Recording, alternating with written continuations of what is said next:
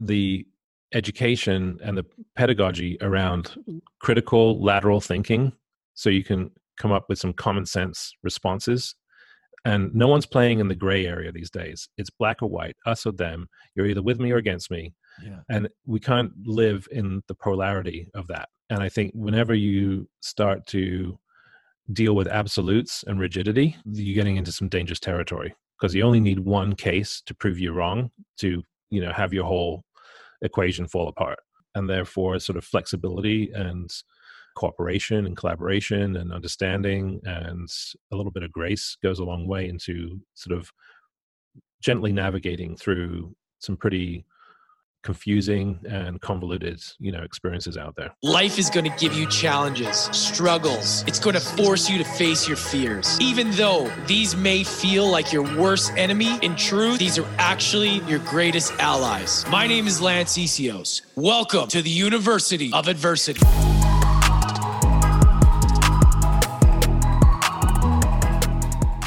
Boom. And we're back. What's happening, everybody? Thank you so much for joining us today. Hope you guys are doing well, happy, safe, all that good stuff. This is your first time here. Welcome to the family. If you're a regular listener, welcome back. I love you guys.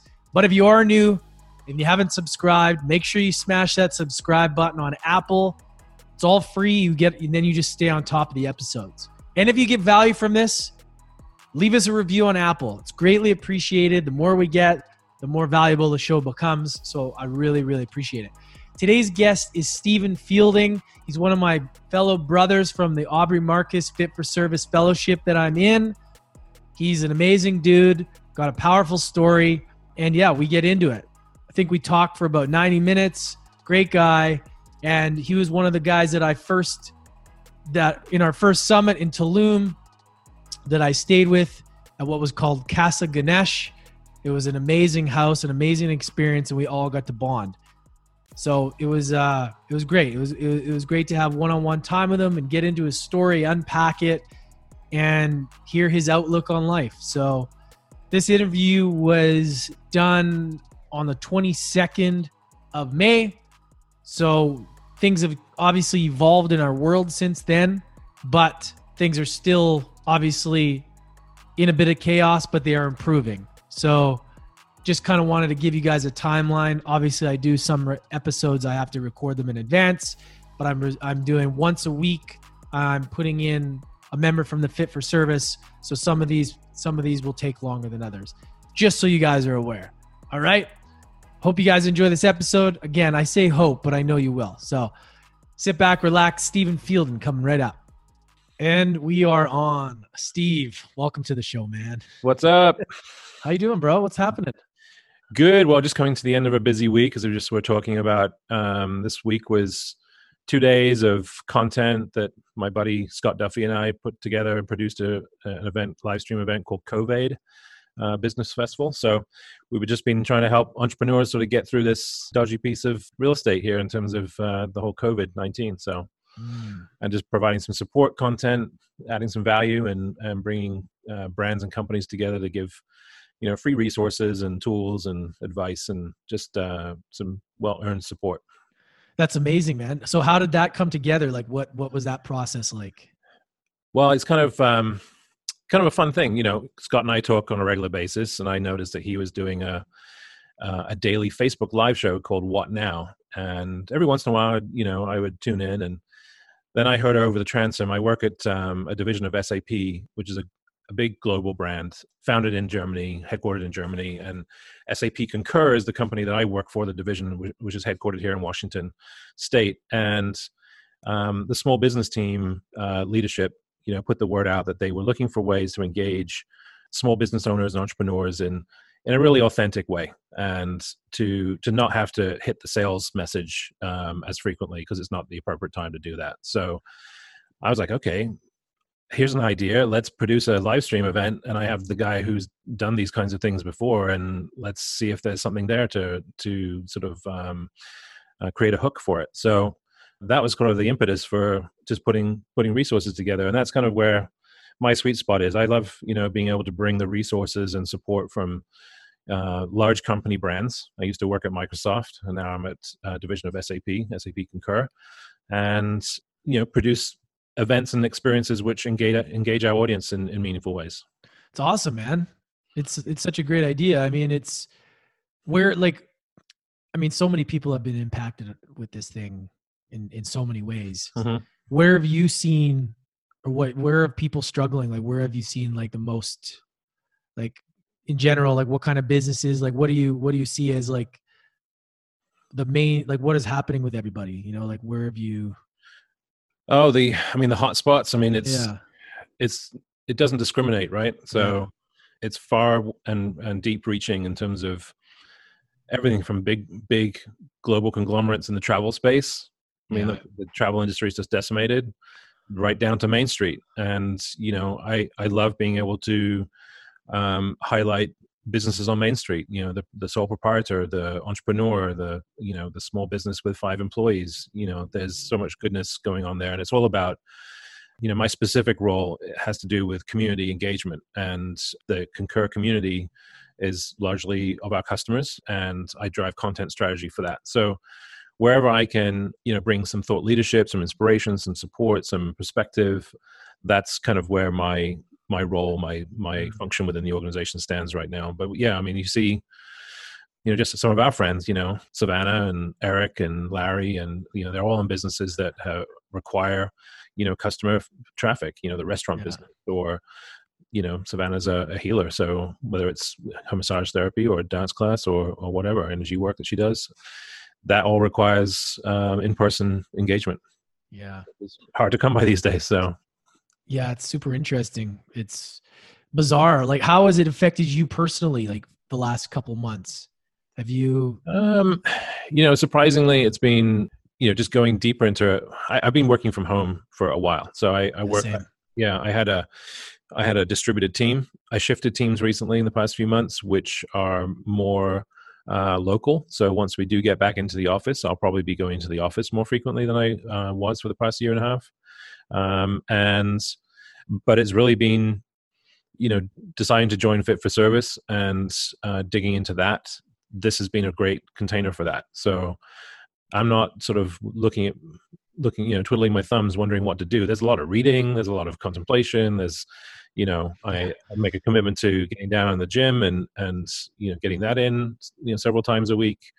I have 2 boys who are, I have them every other week. And so trying to figure out their schooling. I mean, I went through a week that I would not wish on anybody. And so many, anybody with kids is going through this distance learning experience, which is just, very stressful, very stressful.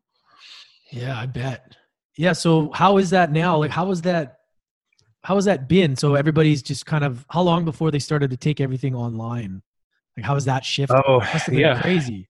Yeah. I mean, it was a few weeks before they were able to put an official distance learning plan together. Yeah. I think, I don't know the legalities of it, but the school districts are required to give equal access, like fair access to learning.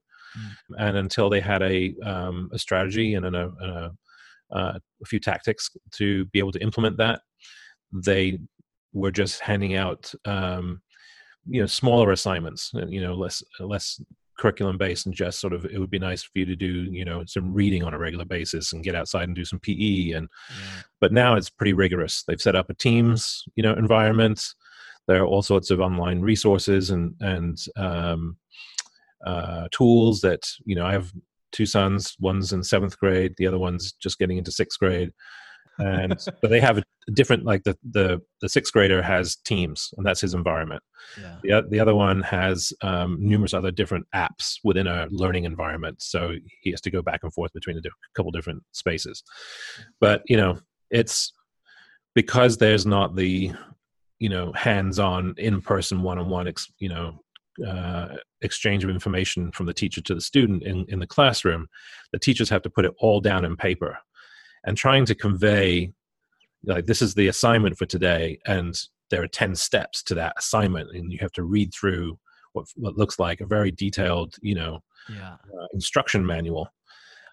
As a 13-year-old, do you really want to read instructions like that? It's really challenging. So, what did you learn about yourself through that? as far as the patience level you got to have.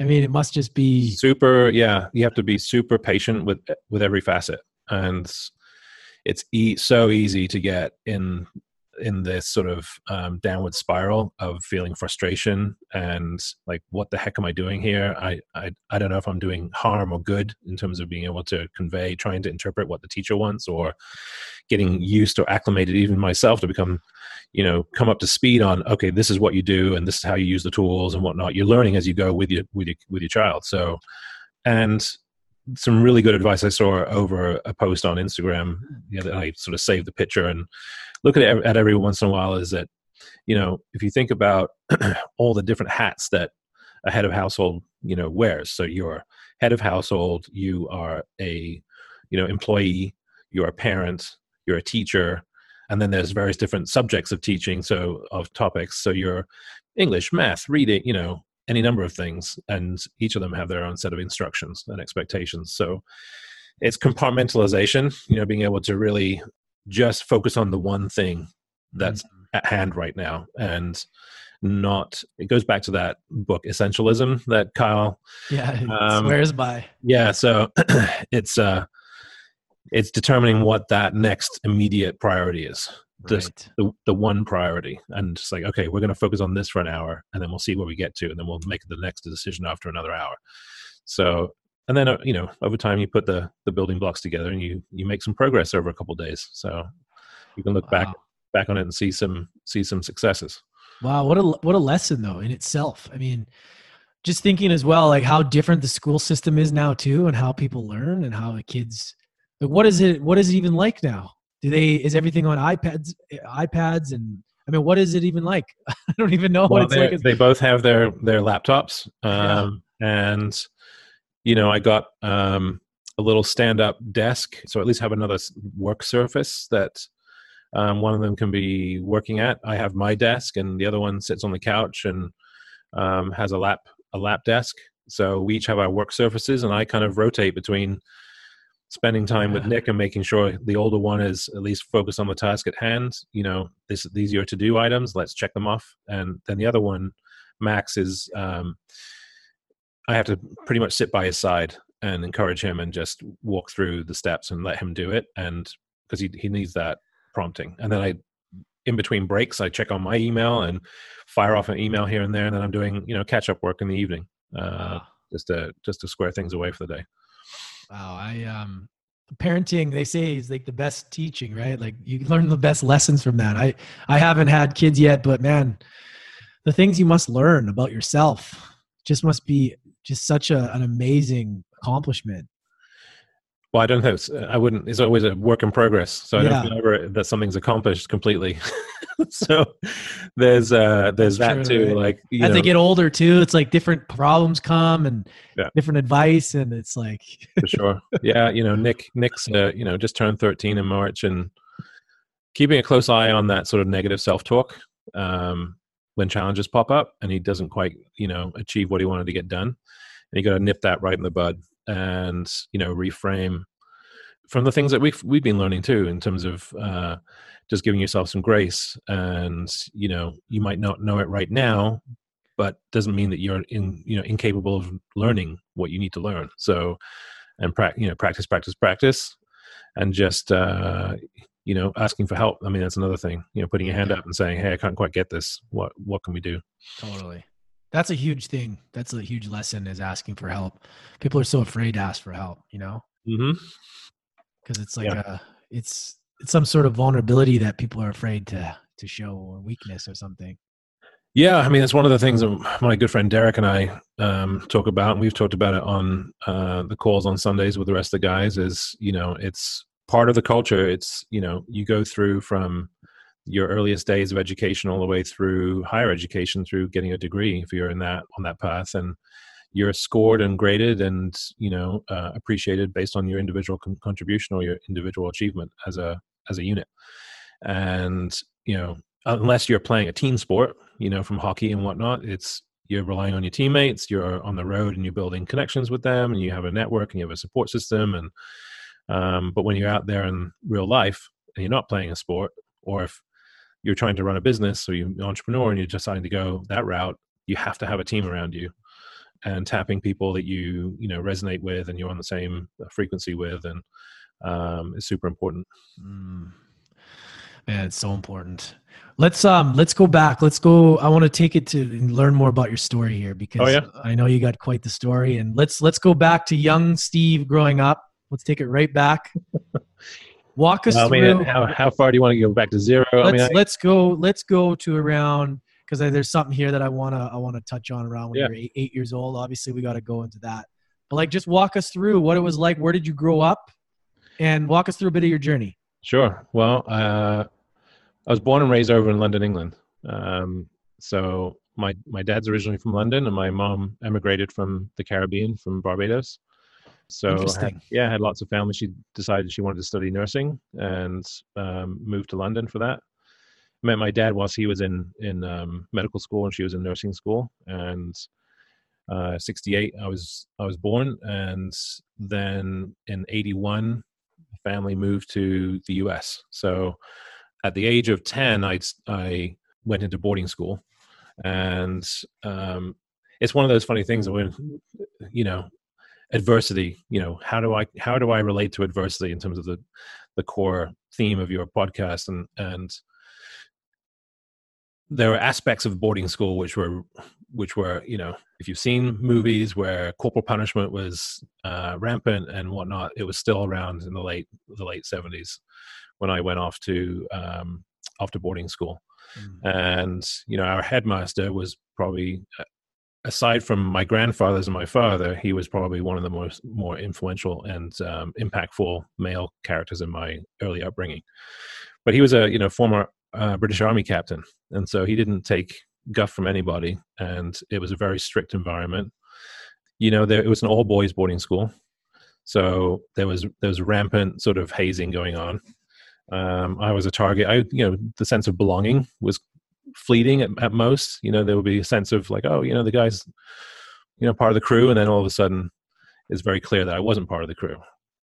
So there was that turmoil. And then the last year I was there, my parents had decided to emigrate to the US, and that they thought it best for me to complete my last year at boarding school whilst they moved to the States. So I just had my grandparents to lean on for weekend. We were able to leave school for weekend visits to family. And every once in a while I would visit my grandmother, because my grandparents were divorced by that time. And we, spent many a weekend at my grandmother's, bemoaning how awful school was from a social perspective. I mean, the schooling was great. Learned quite a bit in terms of pure education, but relating to friends and thinking that you had friends was kind of fleeting. So a sense of belonging was, from a social perspective, was kind of challenging. What was it like as far as like, so there was like a lot of like disciplinary, like a lot of like physical abuse, stuff like that? Or was it? it was definitely present. I mean, it was, if you screwed up, you would know about it. If you stood outside the headmaster's office for punishment, that was a distinct possibility, that if you felt that it warranted you receiving a beating, that you would. On Friday nights, leaning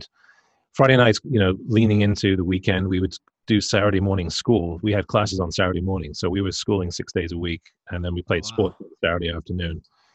And all the games, whether they were played at home or away, occurred on Saturday afternoons. So if we knew that one of the masters, one of the teachers, was walking rounds, and we could kind of play up and fool around on a Friday night, and we ran the risk of getting stood outside the headmaster's office or being beaten on the spot by the master on duty for punishment for fooling around and not going straight off to sleep. So that's what 11, 12, 13-year-old boys do. They play the fool and they try and push the boundaries, and it comes with the landscape. Yeah. What did you? It's funny. I mean, I was saying earlier on, which is, whilst those are challenges, they're actually some of my fondest memories too. It's a interesting, two sides of the same coin. You learn a lot about what you like, what you don't like. they leave impressions in terms of the hardships. The distance to my family was particularly challenging, feeling homesick, a lot of the time, and coming back, flying back from the States after a big holiday like Christmas or something like that. Oh, yeah. And the jet lag, which left you lying awake in bed because you can't fall asleep until the wee hours of the morning when you go back to London. It's not good. I know that feeling, man, because I, had to do that trip back and forth, leaving, and you go visit family, and then you got to go back. It's fucking brutal. Yeah. Especially, you just, it's like you just feel so sick, and you just feel so, man, it's trauma in itself going through that shit. You know? It is. I mean, goodbyes and that sobbing, and it's like, man, like it's just not natural. Yeah. I mean, in years after I emigrated to the US, obviously myself, a few years after that, I don't know, we were raking leaves or something like that. And my dad sort of stopped and he goes, I just want to say sorry for leaving you. And he kind of passed on one of those few lessons, which is, always keep the family together. So now, that I'm somewhat recently divorced and bringing my kids back to the other house, that's always all that Sunday, what I call Sunday syndrome. That's that goodbying, that departure, that separation tends to well up. And it's, I interpret it differently now in terms of it's not necessarily a lack or a feeling of lack. It just feels like a fullness of appreciation of the connection that you have with the people that you love. Yeah. And we're all seeking that love. And yeah, you have such great experiences and then you got to say bye. It's like, I don't think it ever gets easier. You just I still get it too, and I've been doing it for so many years, but it's just learning that when you're a teenager, or you're a young man, young woman, it's something that, most kids shouldn't have to go through as far as like a long distance sort of thing. I mean, should they, because it makes them stronger, but shouldn't they? Because it's really tough, especially in your situation when you're going to London. It's a whole different world, time difference. Like that messes us up, man.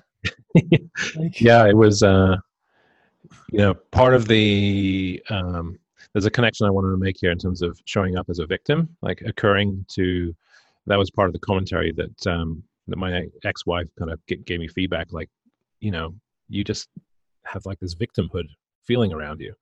And I didn't inventory, I did an audit of like some of these seminal events that happened in my life. And I was a victim, and dealing with the trauma around that and sort of ironing out and getting flat with it and coming to terms with it is all part of the work. So it's I mean, having your mother and your father show up and sort of give you back then it was a boombox. I mean, it was nice 2 speakers with a cassette player and a radio in it, and it was a nice gift, but it was like, okay, here you go, we're out of here. And I was like, oh, I didn't want to get out of that car. I wanted them to take me with them. I didn't, I had phone call after phone call saying I don't want to be here. And it was that sort of stiff upper lip, you're going to finish what you started. Well, I didn't decide. Why did they send you there? Were you just like a bad boy, or was it just? Oh, no. I mean, it's totally the opposite. So, I mean, that was still, it's kind of funny, 2 tracks. I mean, I had always gone to private schools, and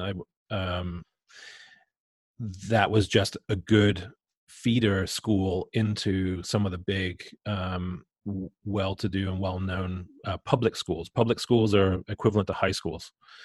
So if you've heard of, Epsom, Harrow, Eton, Charterhouse, Merchant Taylors, I mean, these are all very well-established, equivalent to schools like Canterbury, Andover, Taft on the East Coast, Avon Old Farms. I mean, these are all well-to-do schools that then feed up into Ivy League schools. So it was like Orley Farm School to Epsom, Harrow, Eton, that kind of thing, then on to Cambridge or Oxford.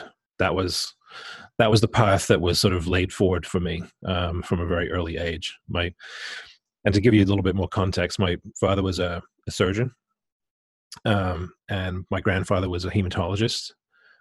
He was part of the research team. My grandfather was part of the research team that helped develop penicillin back in the day. Wow.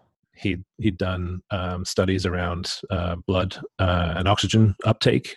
He's the doctor, I think, to the UK Olympic team. He was studying oxygenated blood at altitude in Mexico City during those Olympics.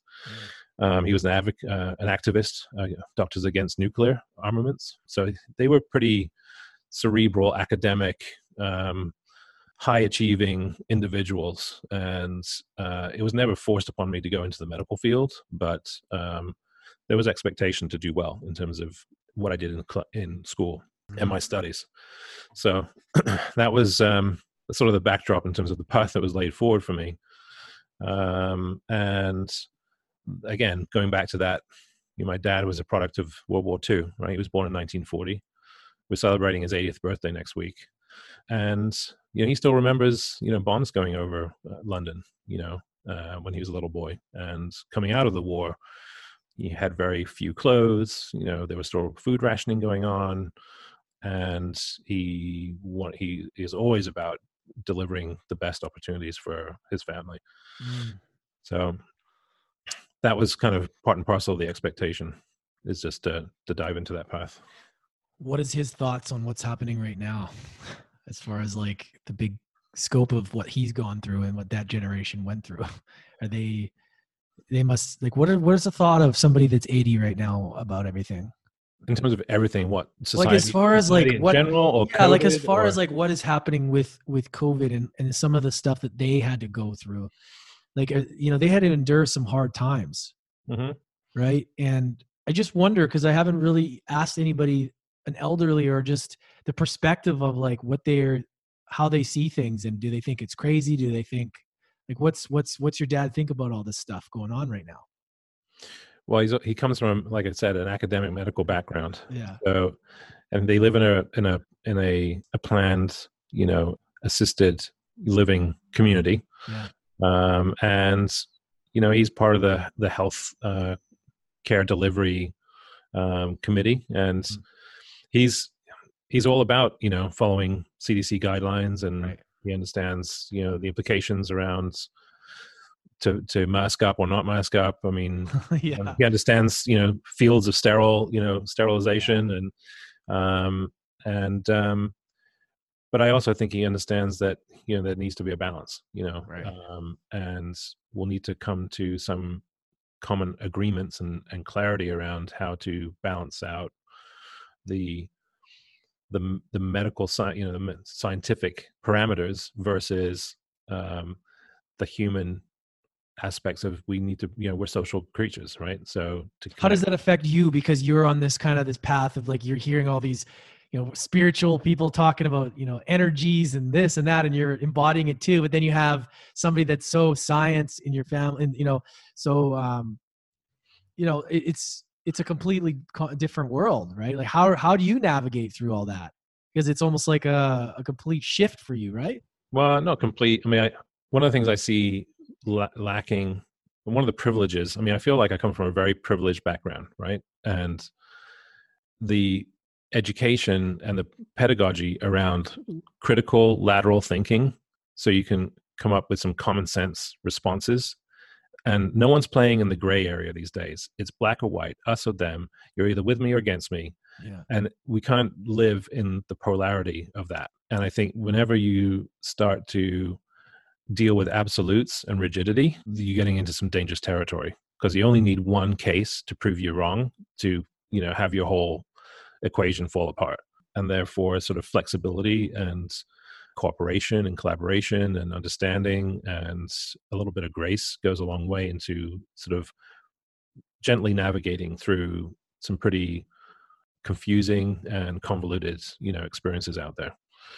So, personally, I haven't masked up to go into stores. I generally keep my distance. I feel like there's some real common sense around, if you're breathing CO2 all day in terms of rebreathing what's right in front of your face, there's some, harm in that. I'm in my apartment, most of the day anyway. And, it's just about common sense. I mean, don't be going to, going to a gym and expecting to be huffing and puffing and going into a sauna and, sharing air in a moist, hot space with people who may be carrying the virus.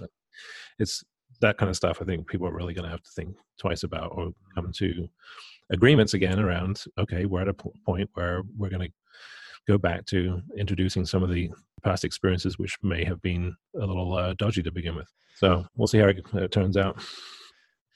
Yeah, it's interesting. So I wanted to, because I've been talking about trauma a lot lately in my own life, and I know it's things that, we've been kind of unpacking in the community and working through it. And I wanted to ask you, when you were growing up, do you have a specific thing that now you look back at that you can pinpoint that had the most impact on your life that caused trauma? Or is there any specific things that you're addressing now that you really see has been coming to the forefront of like having to deal with it? Like, is there any specific thing that you feel has impacted your life the most? I go back to the boarding school experience and the whole departure of family. Yeah. I think that goes a long way to, and again, some context, I'm the eldest of 3. I have 2 younger sisters. My mom is one of 7 sisters. My grandmothers were always very important to me. So having one of, a significant female role sort of, and again, when they were even living in London, I usually liked my mom dropping me off at school, but then I was sort of inflicting myself with that trauma, to have that sort of motherly connection in terms of a goodbye, because she was always more affectionate, and that felt better to me than my dad saying, "Hey, see you later, bye," and off you go. And, I'm wanting to have that sort of physical touch in terms of a part of the departure, or goodbye scenario was always a nice, component to that. So I've always, sought out female approval and validation. And that's a big part of where, I'm unpacking that and, really trying to figure out what was the crux of that. And I think that habitual sort of weekly or every other week, rut that was put into me in terms of that wound was a big part of what sort of lingered far on into the future. Went through the exact same thing. That goodbye, the mom, the because having that, you get that love, and then that love is sort of taken away. There's that void that we're trying to fill, and then that shows up in. And I've been just unpacking this in my own life. As you know, we did this thing in the men's call and I was in tears. And it's like, that can stem into so many different things from that feeling that we're trying to cover up. Yeah. From our mom being away. Yeah. I think, there was also, if you look back at, a little older cultures, there's a very specific, point in a boy's life where the men of your tribe take you off and they start teaching you things. Right? They start teaching you to hunt. They start teaching you how to make a fire. They start passing down tribal lore. They try to figure out how you fit in, what you're good at, start giving you skills to use, and it's a dichotomy between 2 sides of the same coin. Between my dad did the best he could. He was saving lives. So when you look at when I was a little kid, I missed him. He was not terribly present in terms of, I could probably count the number of times he came to a sports event on one hand, maybe 2 hands. And I played rugby and cricket, and I liked having him there. I liked seeing him, present. I loved going into the hospital with him on a Saturday morning to do rounds when I was younger, before I went to boarding school. He would sometimes take me into the hospital. But, the component of that also was that he would leave me at the nurse's station. And then he'd say, I'll be back at noon. And then he wouldn't be back until 2 because he had to deal with patient stuff. So there was a wanting there in terms of having more dad time. But then, skip forward years and years.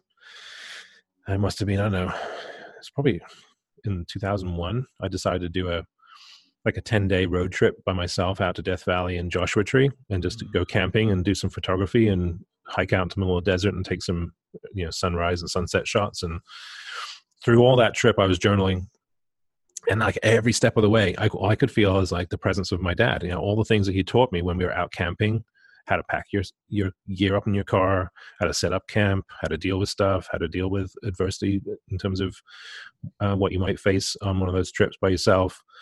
And then it's sort of a deep sense of appreciation for what he was able to, invest in me. So again, I think something has to do with time in terms of being able to get some perspective to put that sort of wanting in context. And the stuff around my mom, there's that just sort of folded over into ongoing relationships. Always a source of the connection to the woman in my life is a source of approval and comfort. Yeah, it gives you this. Yeah, it's validation, right? It's like I've tried to seek that in so many ways, and I never realized that was what it was.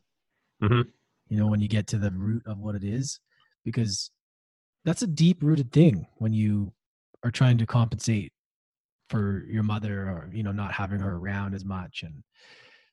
And things can just spiral fast, and they can just, with substance abuse and seeking approval through women. And it's really just been so interesting to me just to like realize that that's the thing that causes so many people to kind of do what they do, and seeing it in my own life and then hearing about it. But we don't think that it's a big deal because it doesn't sound like it would be a big deal, but those little things along the way are actually the ones that impact us the most sometimes. Mm-hmm.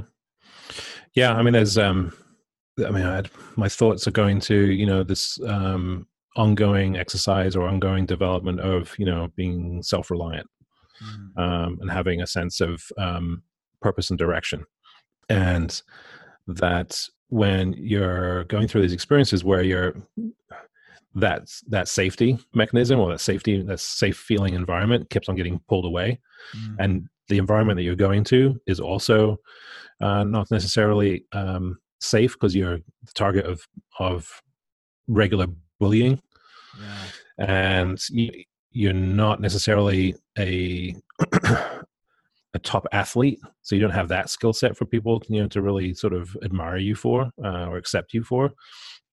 When you're running in the middle and you haven't figured out what you're really good at or how you show up and people sort of shine a light on you because you're really good at that, I think that's where you can get into some dodgy ground. So what I'm always on the lookout when I look at my boys is to figure out, to be observant of what are they particularly good at, and where do they. I mean, the obvious thing is they love playing video games, but I'm not going to call out that they're great. I generally do not want to push them into pro video game sport players. But Nick is obsessed about how to build computers at the moment, and I have a friend or two who work in quantum computer science. Wow. And so I'm like, would it be of interest for you to talk to them and just have a conversation about what they're doing with their projects around quantum computing? So I'm trying to find ways to introduce him to people, and again sort of build up that sort of network around him. And he's getting to that age where those kinds of conversations could lead to paths that give him quite a bit of joy. So and that's kind of where tearing a page out of my dad's playbook. He put me in touch with a career counselor after I went to, this is a different kind of adversity. I played rugby and enjoyed it too much at university, was on academic probation after my first semester. And I had gone in as a declared oceanography major. Jacques Cousteau was my hero, and I wanted to go and be an oceanographer. And then, the reality of zoology and biology at the AP and collegiate level, and then calculus and all this other kind of stuff, just took the wind out of my sails, and I was pretty depressed about how bad I was doing in school, in university. And he put me in touch with a career counselor, and she said, you know what, throw the path out and just look through the course directory, find a few things that just purely interest you, just like, oh, that sounds interesting, and then pick those, put that semester of courseware together for yourself and take those courses. And that's where I came across my sweet spot, which was I jumped into a whole bunch of communication courses and writing courses, but then also married it up with an honors colloquium class about climate change. And so I was taking, some of the papers I was doing, and I got to publish an op-ed published in the Providence Journal about climate change.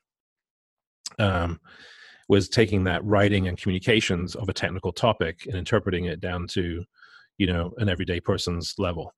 Mm-hmm. And that put me on the path into high-tech space and doing public relations for tech companies out in Boston. Mm. So that's why I'm on the search for Nick and Max, is to identify those areas where you call out their natural strengths. And I think that's also lacking in today's society, is we don't take a close look at, a young person's areas of excellence in a really sort of genuine and authentic, on an organic way, like who they really built to be. Yeah. And highlight those things. Those things are so important. We don't get that because in school, it's like, go with what's in demand, go here and just. It's not even in demand. It's, this is what you need to memorize and you need to regurgitate. And it's a school system. I think you talked to Claire about this too. This is a school system which is built on creating factory workers. Yeah. And that's not what we need now. And that's, where folks need to see some innovation, and we need to evolve the learning systems that we have. What's the best piece of advice that you got in your life that impacted you that you would give to your kids? Well, we just kind of touched on it, which was, when they get to that place of finding things that just purely interest them, and really explore that and understand what the principles are, the disciplines are that stand behind that activity. But who gave you that advice? Oh, the counselor, the job counselor. How was that with your parents though? Like, how did that, because. Oh, they fully encouraged it, because they put me in touch with a career counselor. Right. So they encouraged you to do that. Yeah. I was 18 years old, and they saw an opportunity or a need that I was they like, would it be of help, to put That's great though, that you had parents like that. Yeah. Then that's what they've done all their life to, again, it's two sides of the same coin. They're super involved and super supportive, and almost kind of are in front of me trying to clear the way. Right. And to some degree that's great. And to some degree, I feel like I was at a deficit and too many things were maybe handed to me. Again, that position of privilege. So many stories that I've heard over the years, and the work that I've, personal development work I've been involved with, production teams for weekends and FFS folks. There's just such horrific trauma, that you hear from people who are now getting to a point where they're wanting to heal and to really get to the bottom of it. And I feel unworthy and kind of like an imposter, because I'm like, God damn, I had it so easy. Like, why am I feeling fucked up? And I think that there's always a fine balance between facilitating and helping one's child, and then there's like over being overbearing and intrusive into their world, so they can't discover their own strengths. And I think probably a little bit of the latter. And again, one of the other more traumatic experiences I had in my life was at boarding school now on the East Coast of Connecticut, on the East Coast of the U.S. I think I was in my freshman year. Two kids decided to pick on me again, source of bullying. And they, under a ruse of, inviting me to hang out in our dorm room or their dorm room, and they held me in there and basically interrogated me. And being of Jewish extraction, Jewish heritage, having two kids, speaking German voices and acting like, Nazis and interrogating me, like the Gestapo, was kind of traumatic. So I literally disassociated for 24 hours, crawled in my bed, fell asleep and didn't wake up for 24 hours, and no one knew where I was at. And when my parents discovered that, they were into the headmaster's office before you could say, this is wrong. And they just didn't get the support that they felt was deserving of the incident. So I changed schools once again. But yet that first, year and a half at that one boarding school, there are 3 or 4 guys who I met there who are still lifelong friends. So there's always the silver lining to the experience. Wow. So how old were you when that happened? Because I'm going to ask you about another 14. Tell us about when you were 8 years old. You had a, Oh yeah. I So wanted that, to dive into that. I was just I didn't know if you're going to talk about that one, but you had a gun to your head. Talk well, us about that. I was held up in our home. I happened to be down in the living room and turned around, heard of footsteps coming down the hallway, and turned around, and there was this, young person, probably 18, or they looked like an adult to me, probably 16, 17. I was 8 years old ish. And they had a gun in their hand, and they were like, where are your parents? I'm like, I don't know. I think, and my dad's out. I don't know where my mom is, but my dad's out getting, takeout for dinner. And that was the truth, But the reality of it was my mom was upstairs feeding my youngest sister and putting down my middle sister. So we were just in the house by ourselves, and they had broken into the wrong house. And there I am at 8 years old, out on the sidewalk with the policeman, identifying somebody who held me up at gunpoint. And for whatever reason, it just didn't divulge what was happening upstairs. And yeah, I mean, it was a moment. I mean, looking back at it again, victimhood, but it wasn't. It was one of those, like, as an adult, you probably have more visceral reaction to it. As an 8-year-old, I'm like, oh, okay. Interesting. That was unexpected. That didn't affect you looking back. It doesn't. It was okay. I mean, it was okay. I mean, it was going out on the sidewalk with my slippers and my pajamas and my robe, to identify the person who just held me up. That was a little scary. The insight around that was that my intuition has always been pretty strong. And talking with our friend Jordan about human design and understanding one's wiring in terms of the nervous system, etc. Intuition runs strong with my mom. It runs strong with me. It runs strong with my other sisters. And I unawares, I leaned on that in that moment to not say anything more than I need to, or not react. I think there have been some places and times where things have been pretty horrific, where I've been able to be calm. And then there are things where I'm stepping up to do a speech on stage and I'm a nervous wreck, and I can't, I get all flustered. So it's interesting how one's, nervous system reacts to different situations, and what may feel like or sound like a big to do, or, pretty adverse situation. Somehow something else kicks in. And if one sort of inventories those moments in one's life, then you can sort of suss out what might be a strength for you. And so that was my point there, was that intuition kicked in, and I knew to say little to nothing. Smart. So let's talk about today. Like, what, because I know we're all going through our own things and we're all processing different things. And especially in this group, Fit for Service, there's just so many different personalities and there's so many different people, and it's beautiful. But like, what is your biggest struggle right now that your demons that you're facing, that you're working through? I would say one of the ones I'm still, eyeing down and eyeballing to get a real grip on is my love-hate relationship with sugar. So, a big part of the Fit for Service philosophy is that, physical fitness is a big component to what helps augment everything else. So been listening closely to Kyle Kingsbury, and he's one of the coaches I go to frequently for just, one's own sort of metabolic systems and optimizing that, and some methodologies around what works. And I need to really kick down and double down on the guidance I've been getting from him and other sources too. And I mean, part of that whole pattern was, again, part of the established pattern was, when I being dropped off at boarding school, I would invariably find like a bag of candy in my bag as a surprise from my mom, and that would sort of soothe me as I was going through the week. And I would sneak a candy bar before we would go down for bed, and we'd all have our own little stashes of stuff, and it would be like a little black market, in amongst a bunch of 10 and 11-year-olds. But yeah, I mean, I'm not pointing blame. It's just looking back at, well, where did this habit start?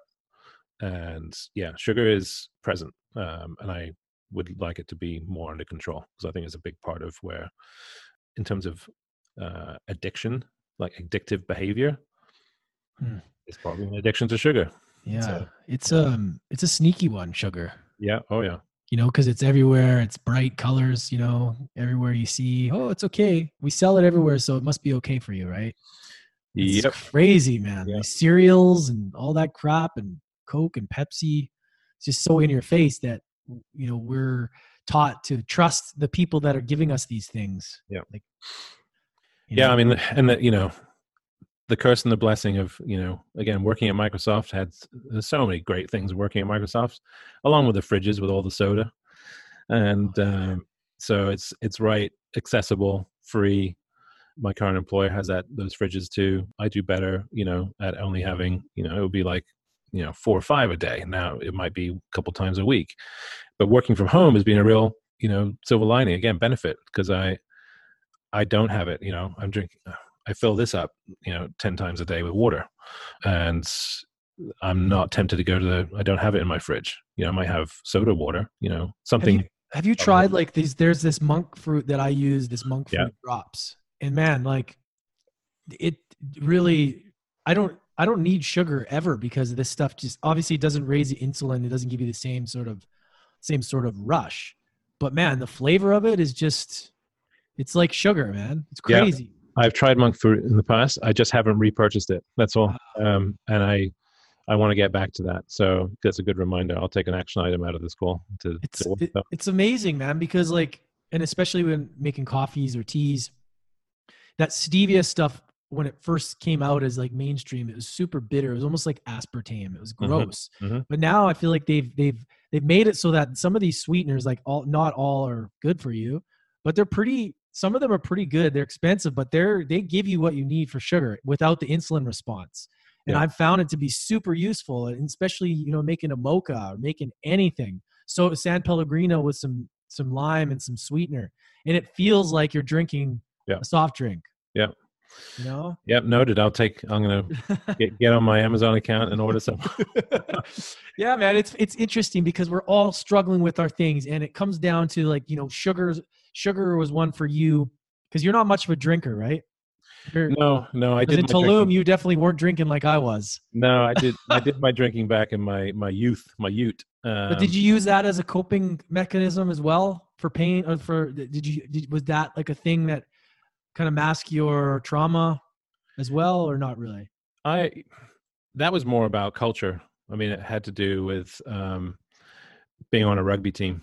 Yeah, exactly. And we were, after practice, we'd be partying. After games, we'd be really partying. Being in a house, living off campus in a house of rugby players.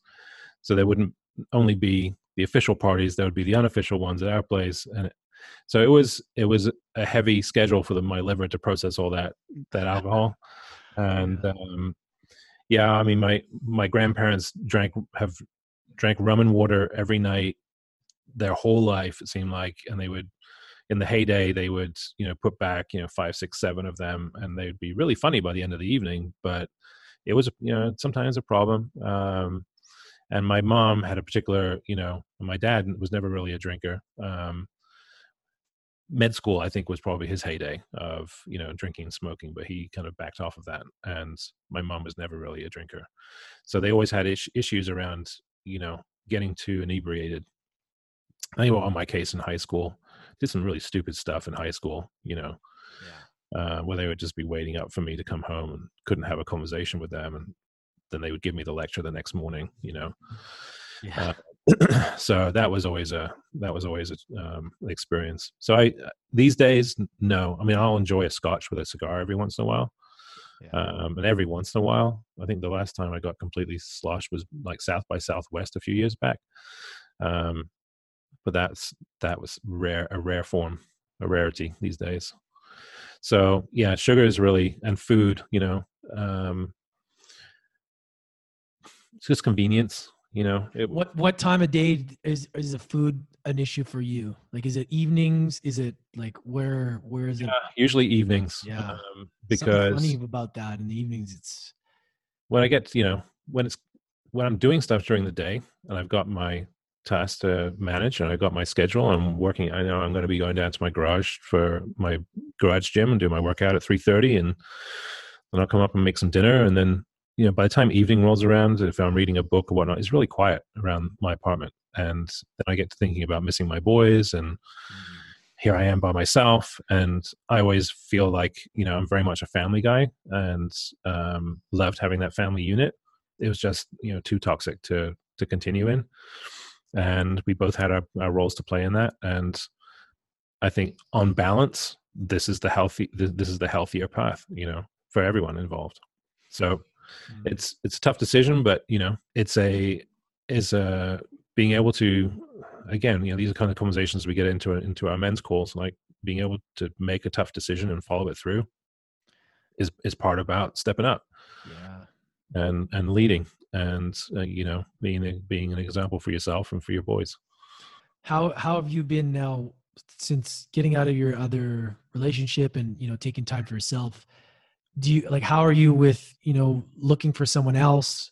Like how has that been for you? Because that's difficult, right? I mean, I've never had a marriage before. I have kids with somebody else, but I can only imagine, because I've gone through the breakups that I've gone through that are hard enough. Never mind like the attachment of the kids and the should you do this, should you do that? Like how has that been for you? That transition. Even though it's the right move, like how have you been processing that? Specific to that, or specific to moving into a new relationship?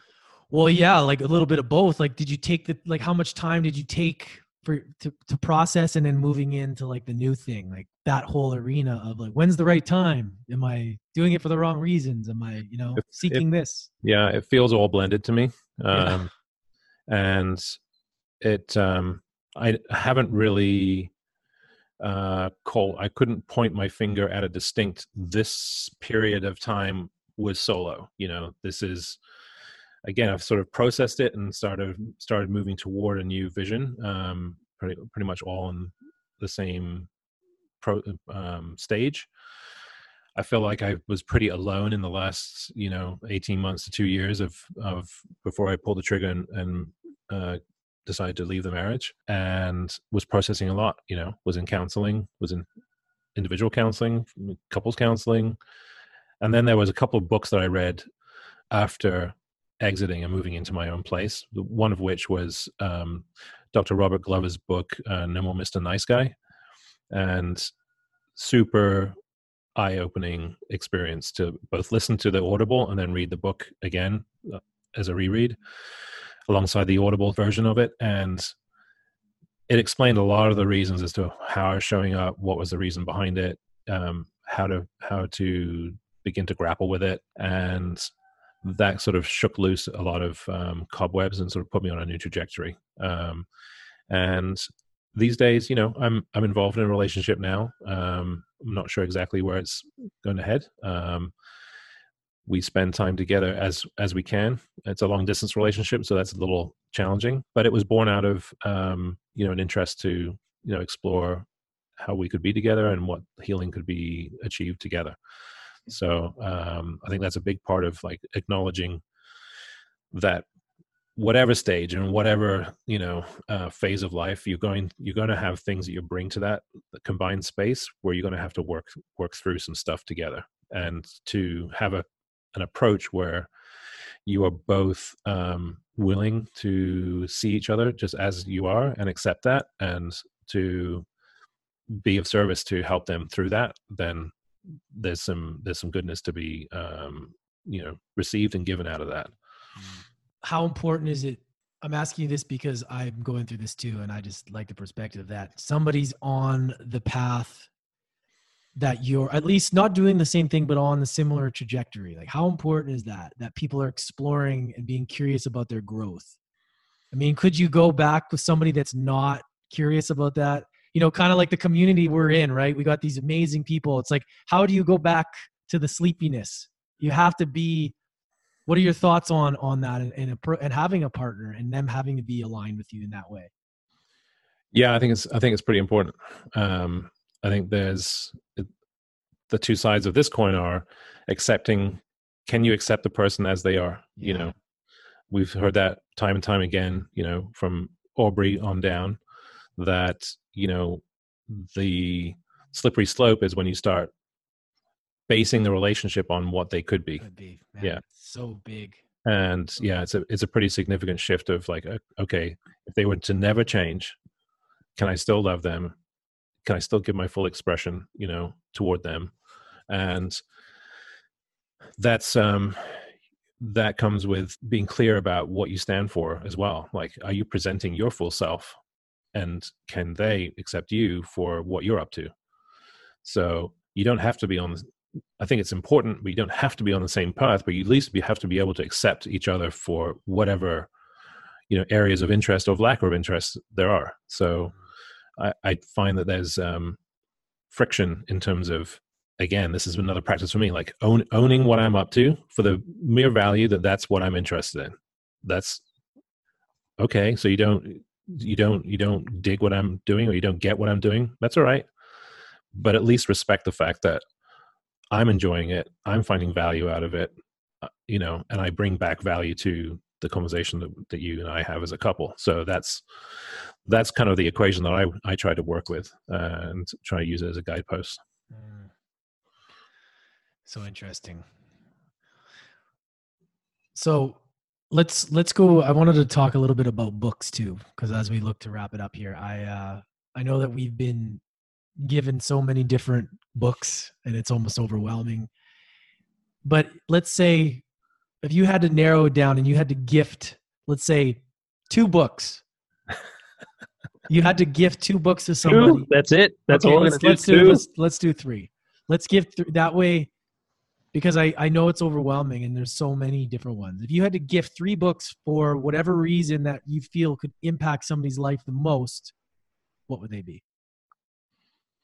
Well, one I would immediately gift them is, irrespective of man or woman, the No More Mr. Nice Guy.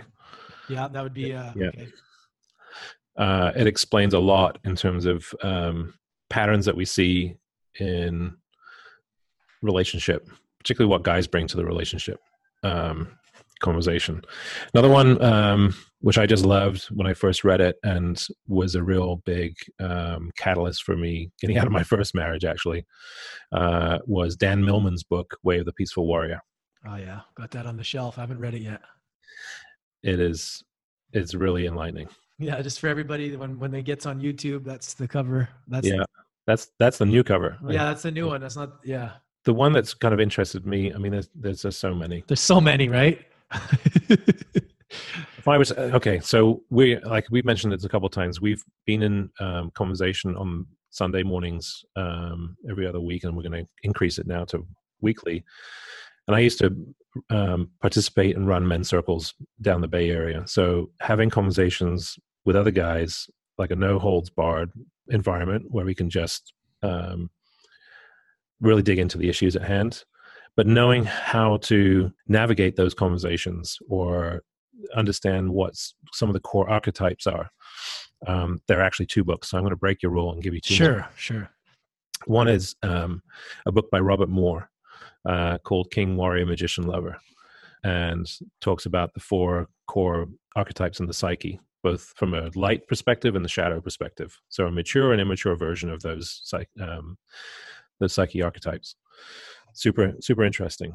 And then a book called Fire in the Belly by Sam Keen. If you're familiar with Robert Bly and all his work, or Michael Meade and his work, Sam Keen's book, Fire in the Belly, super enlightening in terms of, what are the qualities of a man's or a male spirit is looking for, and how to put those experiences into a man's life to activate a mature version of them, or build them up into that. Love it. The King, Warrior, Magician, Lover, that Godzi was recommending that. I think I need to read that as well. Man, I love it because there's so many books. And I remember, I think I had Kyle as my coach a while ago on the one-on-one. And I was just like, dude, how do you read so fast? Like, how do you guys get through this stuff? Like, let's be honest here. Like, how do you guys, are we all reading this stuff at the same pace, or what's going on here? Yeah.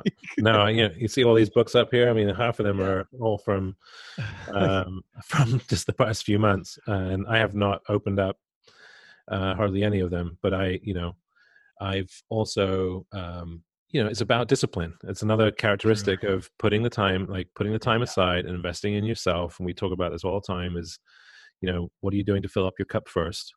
And it could be that difference of, reading 10 pages, every day. And, my objective is to get through at least a half a dozen books this year. And I've done 2, maybe 3. So Boyd Vardy's, Lion Tracker. That was a really, really good book too. I love that. So I like that one on audio. It's cool because you can hear his voice. Yeah. Yeah.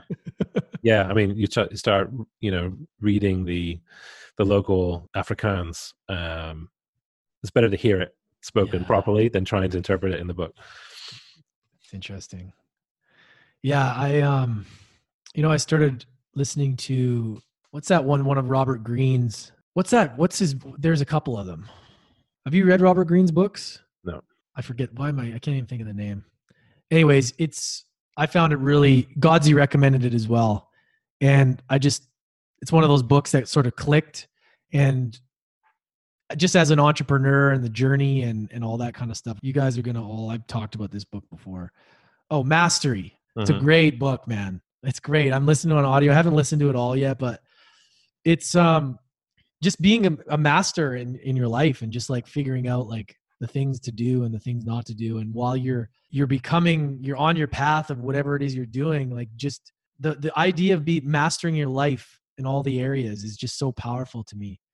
And it's just, there's so much lack of discipline in so many areas. And then we wonder, well, we're not going to become masters if we're not disciplined with themselves. Well, I don't know if you've read or listened to any of Jocko Willink's stuff. Yeah, he's amazing. Yeah. So, his whole tagline of discipline equals freedom. Yeah. And, it's not to eclipse everything in one's life, but to figure out what a big portion of your daily routine is and just freaking become a slave. Just become, given up, just give yourself up to that schedule and be consistent with it. Yeah. And another friend of mine, Ryan Mickler, who founded an organization called Order of Man, he points out the importance of having a battle plan on a weekly basis. So it's a day, I have about 10 different things each day, and I need to hit at least half of them. And, that's, those boxes are going to get ticked. And you have until midnight to do it all. And, again, this comes down to like, be your word to yourself. Like, keep your word to yourself. Like, you make a commitment and you're going to show up for yourself. And it all starts with oneself. And if that's selfish, and it occurs as selfish to somebody, well, that's okay. It's self-love. That's like the ultimate. Yeah. Yeah. And I texted you about this the other day as I was contemplating this a little bit more, is just, that sense of, belonging to yourself first. If you're looking for ways to sort of fit in or connect with people or whatnot, well then, good place to start is square one with yourself. Yeah. You need less validation from others.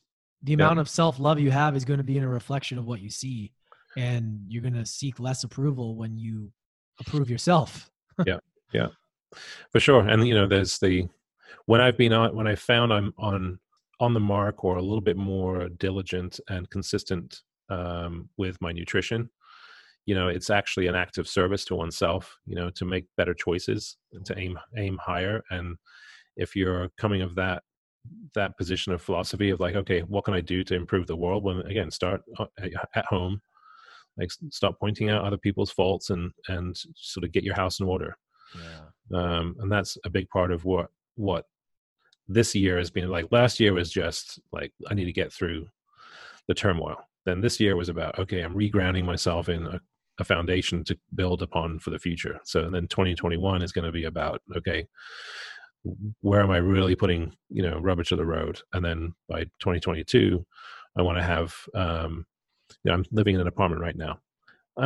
I like the lighter, footprint. I don't like living above somebody. So I'm looking at like a smaller house. I used to live in a 3,000 square foot home in a really nice neighborhood. I don't need that anymore. I don't want to have to mow the lawn every weekend, that kind of thing. So it's all like identifying and getting clarity on what works, what doesn't, and really sort of setting one's own life up for optimal performance. And that's the journey. For sure. It's kind of fun to, think about and dream about. And, we went through that Godsey exercise with the triangles and the priorities. And that was a super eye-opening and clarifying exercise to go through. It's up on my wall. So I walk past it and look at it frequently. It's important to have those visual cues, in one's life built in. Yeah. I mean, that guy's a genius, man. Godsey. Guys like, I remember I had him on last year when it was pretty new on the podcast. I remember being disappointed I didn't join Fit for Service. I was super close to doing it. Yeah. After that, I was like, shit. Because I really liked Godsey's philosophy. And I had him on the show and I was just like blown away by the guy. And, now over the year, he's evolved a lot. Like he is just so, I don't know, man. There's not a lot of people like him out there. Mm-hmm. His intelligence on philosophy and psychology, it's really interesting. I really enjoy when that guy, taking us all down these rabbit holes, right? Yeah. Learning about the psyche and learning this stuff, shit I would have never really cared about. I care about now. Yeah. There's a way, art is really important.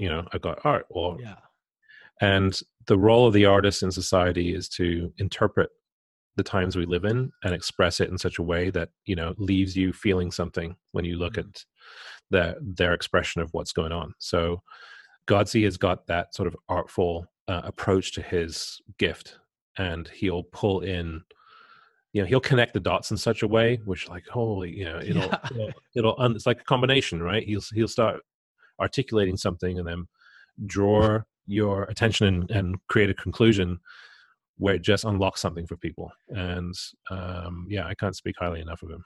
The best teachers, it's just about taking a complicated topic and making it easy for us to understand. And Aubrey was the same way. That's why I gravitated towards him, because he's talking about things that normally somebody that looks a certain way would be talking about. But since he's talking about it, he's the alpha male, yet he's talking about philosophy and these books that I would have never cared about, talking about plant medicine, because in my mind, only hippie people talk about that stuff. It really opened my eyes to, like, I've talked about this a lot, is like the delivery of the information from the person is important. And I really gravitated towards, I may have heard or talked to other people about the same stuff, but when I heard it from the right source that I could relate with, it made it interesting for me.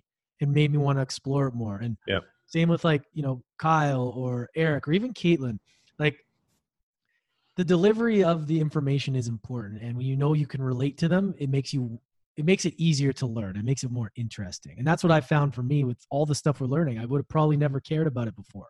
Mm-hmm. Right? Mm-hmm. Yeah. Yeah. I mean, the way Kyle shows up in my experience of him, is pretty phenomenal. Yeah. And to have a former, UFC fighter who's been in the trenches, and to have such a gentle sort of perspective and loving, heart to him, is just amazing to me. And each of them have their gifts, right? I think that's what they're also encouraging everybody involved with Fit for Service, is everybody has their gift. Yeah. And it kind of goes back to my point from earlier on, is that there's little to no time spent cultivating inside of young people a sense of what their gifts are. Yes. Earlier on, right? Yeah. All this stuff happens to them, and then they figure out for themselves, like, fuck, what am I here to do? Yeah. Like, because the pursuit of the empty pursuit of the things that quote unquote societies tells us that we should have is kind of an empty experience. It's not necessarily that fulfilling. For me, the dots really got connected. Like, I'm sitting here in my apartment. I'm basically the editor-in-chief for a community site that is attached to a large global brand, but I'm here in my apartment by myself. I really need to feel like I'm in community to be able to deliver community. And that was the not forcing factor, but the catalyst, the impetus for me to invest in Fit for Service. Interesting. So I could be a better version of the function that I'm serving within my employment. Yeah. Wow, man. Amazing. I know we all have our reasons for joining, and we've all been brought together, and it's really, really cool just to see what comes out of that. And, you know, we're not even, I mean, how many months in are we? We're not even halfway through the year yet, are we? No. No, that's next month. Yeah. Yeah. I'm like, it's crazy how fast this whole time went by with this COVID stuff too. It's, but man, I really appreciate you coming and hanging out and having this conversation, because, you know, I'm sure we'll have many more of these conversations. And for me, I just love to kind of have the one-on-one and be able to kind of explore your story and share it, because we all have, these stories all have impact in people's lives, right? Depending, and I get messages from people just like, oh, I heard this about that, and I got so much from it, and it clicks for people, you know? Yeah. And you never know where it's going to impact somebody.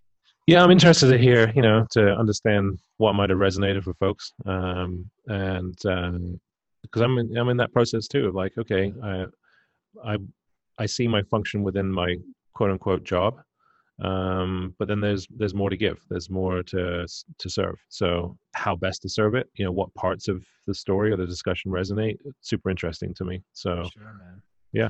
Where can we learn more about you? Where can we check you out and find out all the good stuff? All the usual places. I'm not on Twitter these days. I'm mostly on Instagram, just Stephen.Fielding. I'm also on Facebook and LinkedIn. So if you want to connect with me in any one of those channels, I'm happy to do it. Cool, man. And COVID's going on for the rest of, well, when this airs, it'll be over, but are they going to be able to view the material later on, or how's that going to work? I would need to find that out. I mean, I could send you an update before you put this show up to put it in the show notes.